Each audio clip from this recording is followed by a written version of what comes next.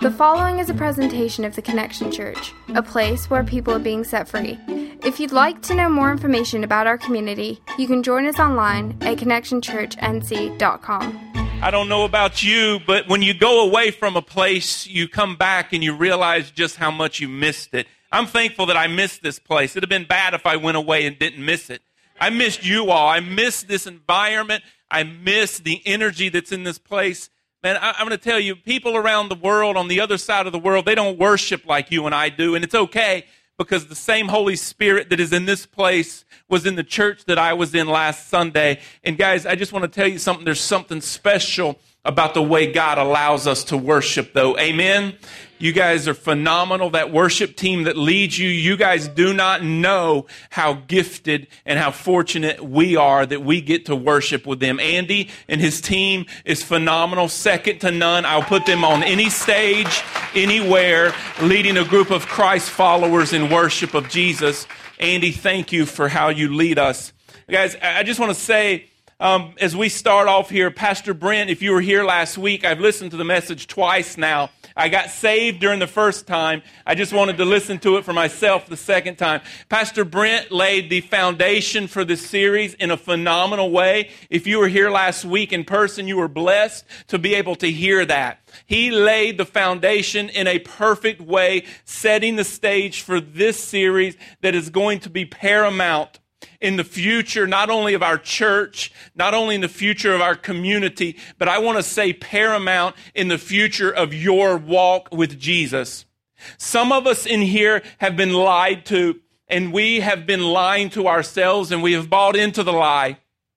I just want to say this morning, in week 2 of this series called The Blessed Life, guys, the Christian life, this Christian walk, those of us who have surrendered our life to Jesus, man, this Christian life is a difficult lifestyle to choose.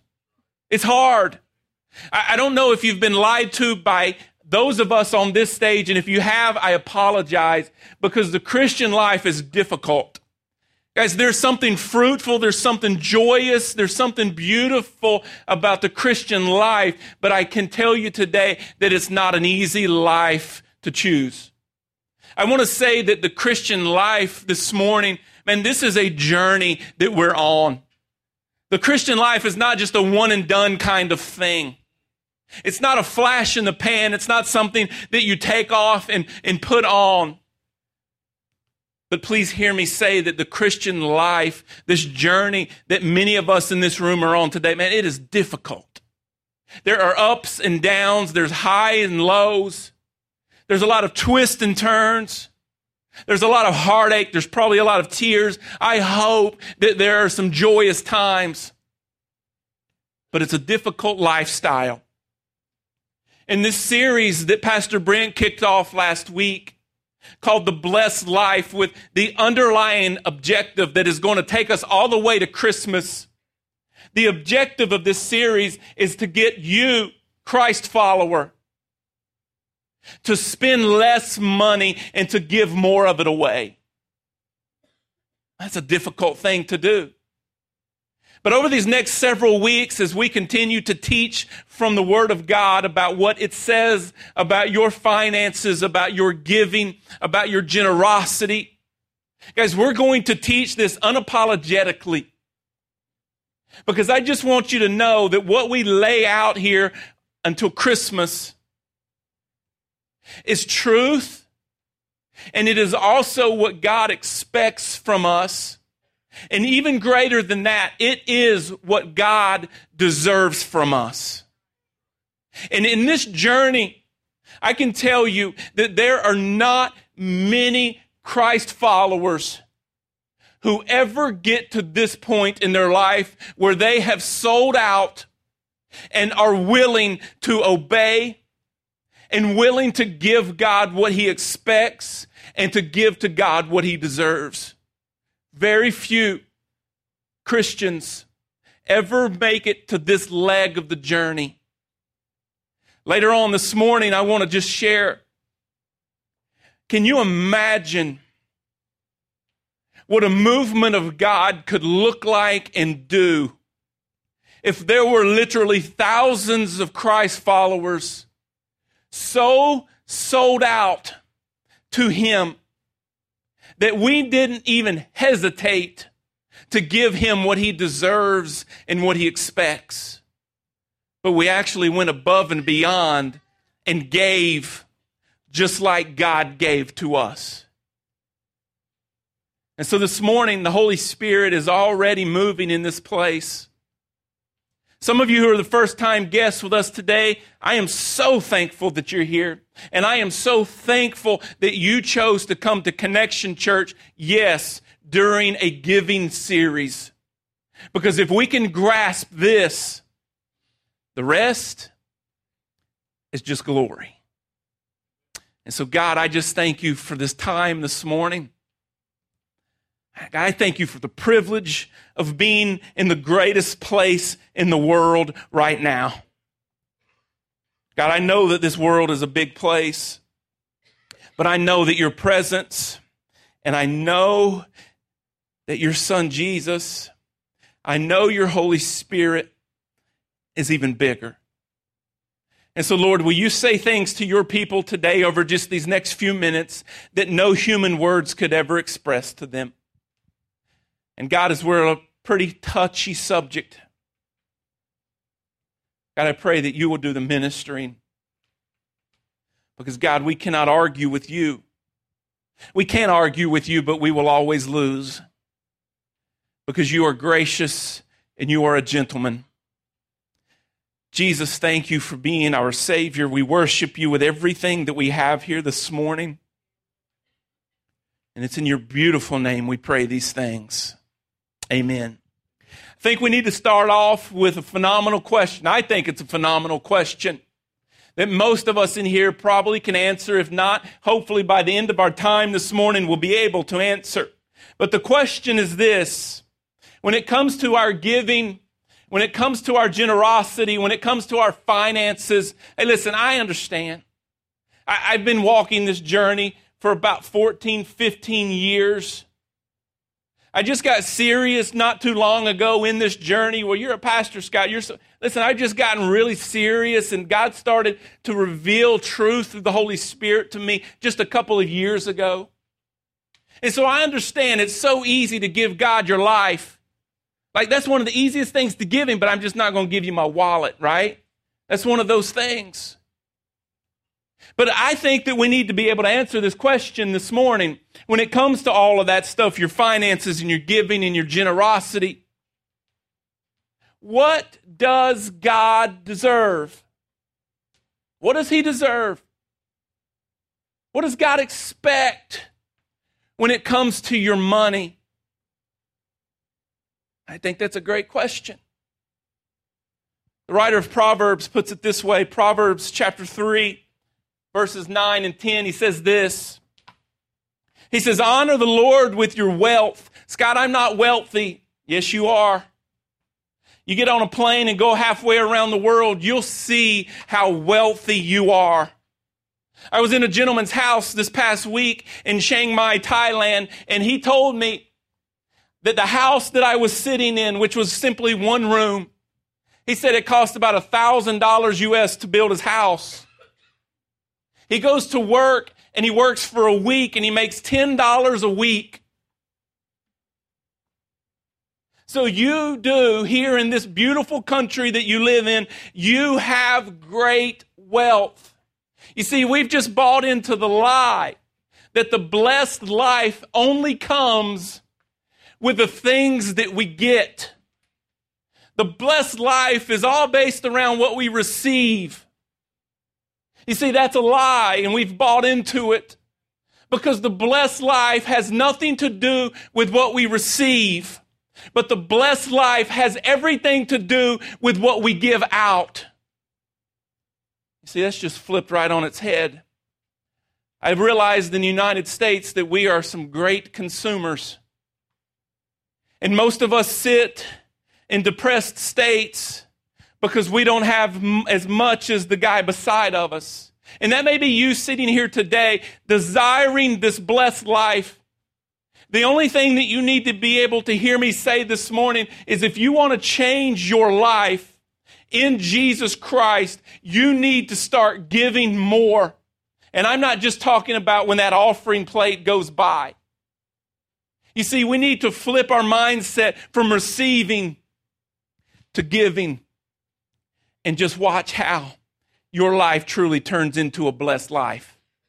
You see, the writer of Proverbs goes on, he says, honor the Lord with your wealth, with the first fruits. That's a big word for us here this morning. With the first fruits of all of your crops. Then your barns will be filled to overflowing, and your vats will brim over with new wine. You see, according to this scripture and so many other scriptures, what it says to me in answering our question of what God deserves and what God expects is God deserves and expects our very best. That word first fruits, if you go back into the Hebrew language, what it is actually saying is that God deserves your chief, your very best. He deserves the greatest portion that you have. That's what God expects, and that's what He deserves. Think of it on this way, on my level. If you're going to a steakhouse to order a piece of beef from the cow, what portion of that cow do you want? You want the fillet. You want the best that beef or cow has to offer. And you see, that's what God expects and deserves from you and I. He deserves our first. And as I said a few minutes ago, there are very few Christians who ever get to this part on their journey with Jesus. You see, we've bought into consumerism, and it's about receiving. And God, if I have anything left over, especially now at Christmas time, God, I'll give you what's left over. But Scripture is so clear that God deserves and expects our very first and our very best. You see, I think there's something special. I think there's something very sweet and beautiful when it comes to our firsts. Think about some of those firsts in your life. I hope some of them are popping into your head right now. There's just something extra special about the firsts. I mean, I remember my first car. It was a 1990 Mustang LX 5-speed gray Mustang. Man, it was awesome. Sort of dated myself there, didn't I? 1990.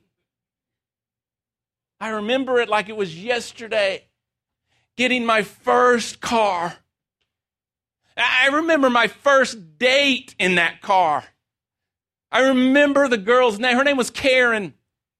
I remember taking her to Winston to a go-kart track. And I want to tell you, in that Mustang, that first car on that first date, Karen was smoking. Literally smoking Marlboro menthols. And it was the last date that we had. But I'll never forget the first. I remember my first kiss. This place no longer exists, but it was at Ledford Middle School in the greenhouse there. Some of you old schoolers remember that. I've told this story before, but it's worth telling. Chris Lyon, I hope she listens to this. It's great. It's one of my wife's good friends. But her name's Chris, and she wanted to kiss me in the greenhouse, and she leaned into me, and I turned my cheek, sort of like I would when my grandmother wants to kiss me, but that was my first kiss. There's something special about the firsts. I remember our honeymoon night, and I remember I'll just leave that one there, but I remember my first child. I remember when the doctor said my first daughter was coming into this world. There's just something special about the first. And I don't know how you think of the firsts, but in Scripture, if you ever do any studying in Scripture, you see that there is something monumental about the firsts. I mean, you look at Abraham and Isaac, it's a familiar story for most of us here, that God said to Abraham, I want you to sacrifice your first son. And at the time, it was his only son. And he said, I want you to give me your first son. And Abraham had no problem. Actually, God provided, and he didn't have to go through it. But Abraham was willing to give God his very best. Back in the very beginning, Adam and Eve had two sons. And there was a guy, one of their sons by the name of Abel, and he was just basically a farmer, and he gave God a very acceptable gift. It was the first fruits of his labor. He gave his very best to God. And a little later, we'll look at this one a little further. But the God that we serve and the Savior that we worship here this morning was given to us by God. God gave us his only son. He gave us his best to save humanity. Because there's just something very special about the first. And as I said already twice this morning, there are very few Christ followers who ever get to this part of the journey. Who of the first of the month, they say, God, I'm going to set aside in my finances the very best that I can give you. God, I'm going to set aside the first because the rest of the month I'm going to be spending on me. God, I'm going to give you my first fruit, my very best, and I'm going to do it before I go and do anything else. Very few Christ followers ever get to that place on the journey. There's a story in the Old Testament that I'm sure I've preached a couple of times at this place. It's a story of Jericho. Many of you have heard of that story. This is pretty interesting. There's a map that's going to come on the screen. I was just in Jericho just less than a month ago. If you look at the Dead Sea, just to the north is a city called Jericho. Here's the thing, guys. It is a real place. It's a real place that still exists to this day. And in the book of Joshua that we're going to be looking at here this morning, it was written around 1390 BC. This place is a very old city, but it still exists today. And so many of us have heard this story taught about Jericho, and Jericho is famous for what? Its wall. Something that we need to see here this morning about the city of Jericho is we've got to understand that Jericho was the first city that the Israelites took or defeated on their journey to the promised land. Joshua chapter 6 verse 1, if you have a Bible. Joshua chapter 6 verse 1, it says, Now Jericho was tightly shut up because of the Israelites. No one went out and no one came in. Let's see if we can answer this question this morning before we go any further. God deserves our very best. God deserves and expects our first. And I don't need any answers out loud this morning. And I understand that not every single person in this room is there today. As I said, that this thing is a journey that we all are on. And the question that we need to be able to answer before we go any further is not, are we there yet? But are we willing to try to get there? Are we willing to try to get there? Are we willing to say to God, God, I've not been giving you my best. I've definitely not been giving you my first. But this morning, God, I'm willing. I'm willing to have you take me there on this journey. And that's a question that only each and every single one of you individually can answer. Because God deserves and expects our very best. And He deserves and expects our first. You see here in Jericho, he makes it pretty clear. Joshua chapter 6, verse 17, he says this. He tells them what they're going to do. They're going to walk around the wall. They're going to shout. And we know that the wall falls. But in verse 17, he says, the city and all that is in it, all that is in it, everything that is in it, are to be devoted to the Lord. He goes on and says, only Rahab and the prostitute and all who are with her in her house shall be spared because she hid the spies we sent. Verse 18. Verse 18, he says this, but keep away from the devoted things so that you will not bring about your own destruction by taking any of them. Otherwise, you will make the camp of Israel liable to destruction and bring trouble on it. Verse 19.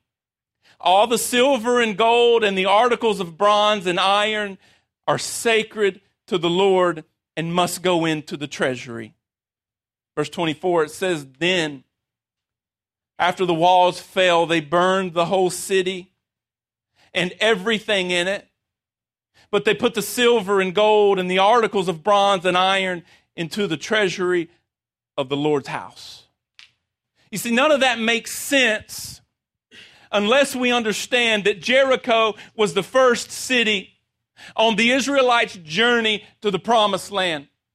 And because God deserves and expects the first and the very best, he told Joshua and the Israelite leaders everything in Jericho. He goes into the detail of man, woman, child, and animal is to be done away with. You are to get those devoted things and put them into the house of the Lord. Everything in Jericho, the first city in this journey, belongs to me. I don't know about you, but if I was an Israelite, I'd be looking at all of that stuff and I'd be thinking to myself, but God, hold on a second. I mean, there are a lot of good pigs and, well, they wouldn't eat pig, but there's a lot of good cows. There's a lot of good animals.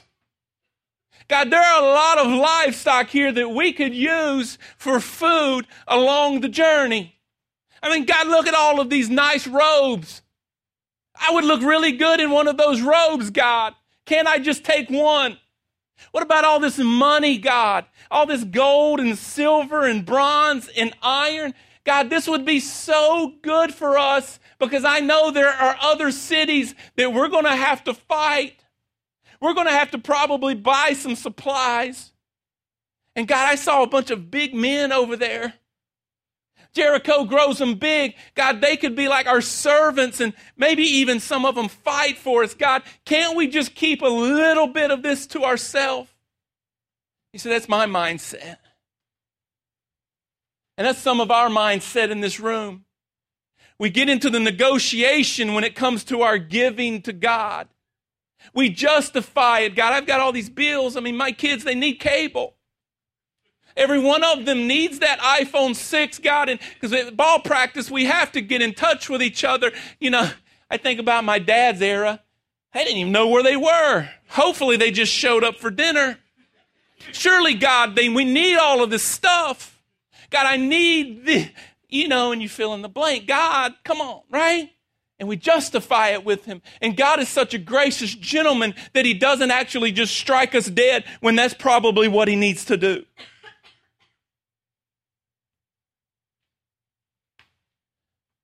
God said to these Israelites, no. He says, you give me the first, and I'll show you that you can have the rest. The rest of what? God, we just destroyed everything. Like we burned it down. We killed the men, the women, and children, and all of the livestock, and we've taken all the gold, and we've put it into your house. God, there's nothing left. You see, this is where it requires faith to give your best and to give your first. In your book, hopefully that you all have picked up right out here because some generous person at our church said, this book is worth it. I will purchase 500 of them. I want every family to have a Blessed Life book. Robert Morris says this in the Blessed Life book. He says this, it always requires faith to give the first. It always requires faith to give the first. That tithe check that many of you write, listen, I know I'm there sometimes too and I forget, or my wife forgets, and we give the third or second or fourth. There's no rhyme or reason. We just give it. But what this book and what God has been saying to me over the last little while is, Scott, I want your first. I deserve it and I expect it. But God, what if I don't have enough left over? Scott, you don't trust me with the rest? Scott, you don't trust me to come through for you? Scott, have you ever gone without? No, we live in a land of plenty. But I will tell you, as God and the Holy Spirit continues to speak to you, there's going to be a choice that we have to make. Are we willing to get there on our journey? Do I give you, God, what you expect and what you deserve? God's saying, give me your first, and I'll take care of the rest. That's what he said to the Israelites with Jericho. You give me this city, and I'll show you the rest of the way. You know the story. It always is one person. There's a guy by the name of Achan.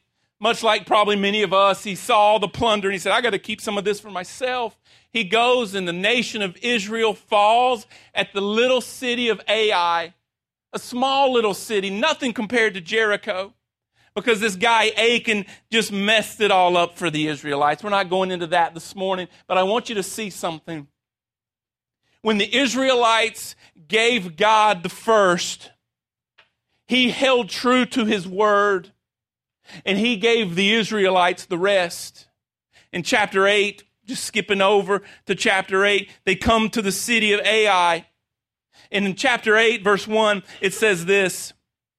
It says, Then the Lord said to Joshua, do not be afraid and do not be discouraged. That's something that you need to hear this morning, because I promise you, in this testing of your faith, when it comes to your giving and your generosity, if you give God your first and your best, there are going to be moments in your life where you're scared to death.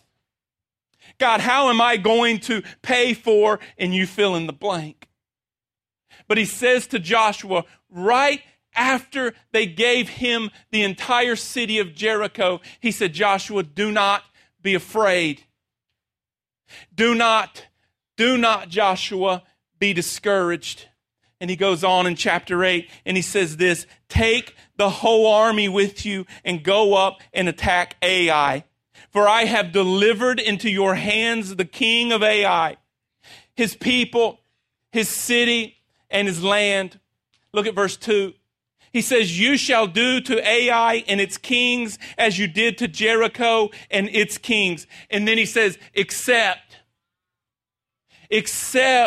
that you may carry off their plunder and livestock for who? For yourself. He says you can carry everything off. And because you gave me your first and you gave me your best in the city of Jericho, you can have all of this and you can keep it for yourself. That's exactly what Joshua, the Israelites, did. You can go on down to verse 27. It says, but Israel did carry off for themselves the livestock and plunder of the city as the Lord had instructed Joshua. And so I think this morning what we do is we have just a test before us. Are we willing to allow God to get us to this place on the journey? Because I know for a fact that our finances is one of the greatest hindrances in this Christian journey that many of us will ever be on. Do we believe God to be true in His Word? The question, am I willing to allow God to get me to this place?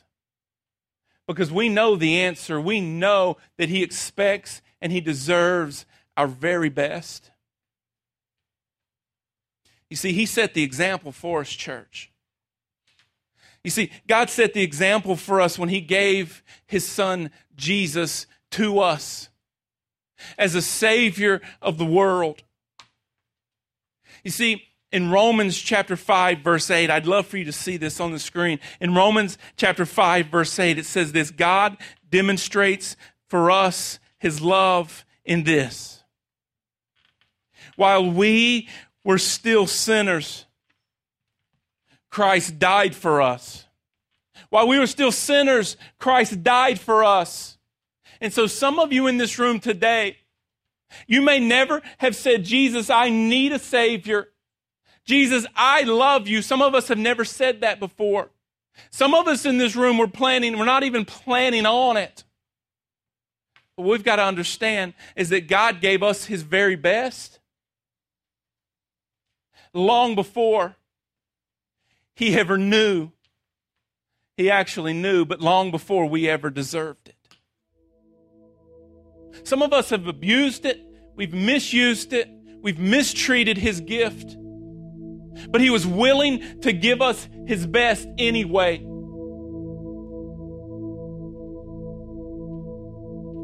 So I think that there's just 4 groups of us here today in this room. I think there's 4. You may think that there's many. You may think that there's less. I see it this way. I see that there are some Christ followers in this room, and you get it. Like, you are a very generous person. You've been giving God your best. You've been giving him your first, and God bless you. You know what the blessed life is all about. I think there's another group of people in here, and I think that you love Jesus. I think that you love Jesus. I think that you love Jesus, but when you answer the question, am I willing to get to this place on the journey? Your answer is no.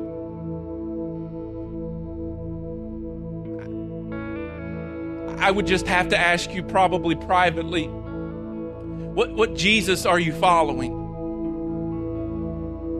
Like what scriptures are you reading? That you have accepted his best. Like, you have accepted God's best, but you're not willing to give him your best. It just doesn't make sense. I think there's a third group of people in this room, and you love Jesus. And I believe that's where most of us may be today, is that we truly do love Jesus. Like, we know that he died for our sins, and he is our Savior, and we love him.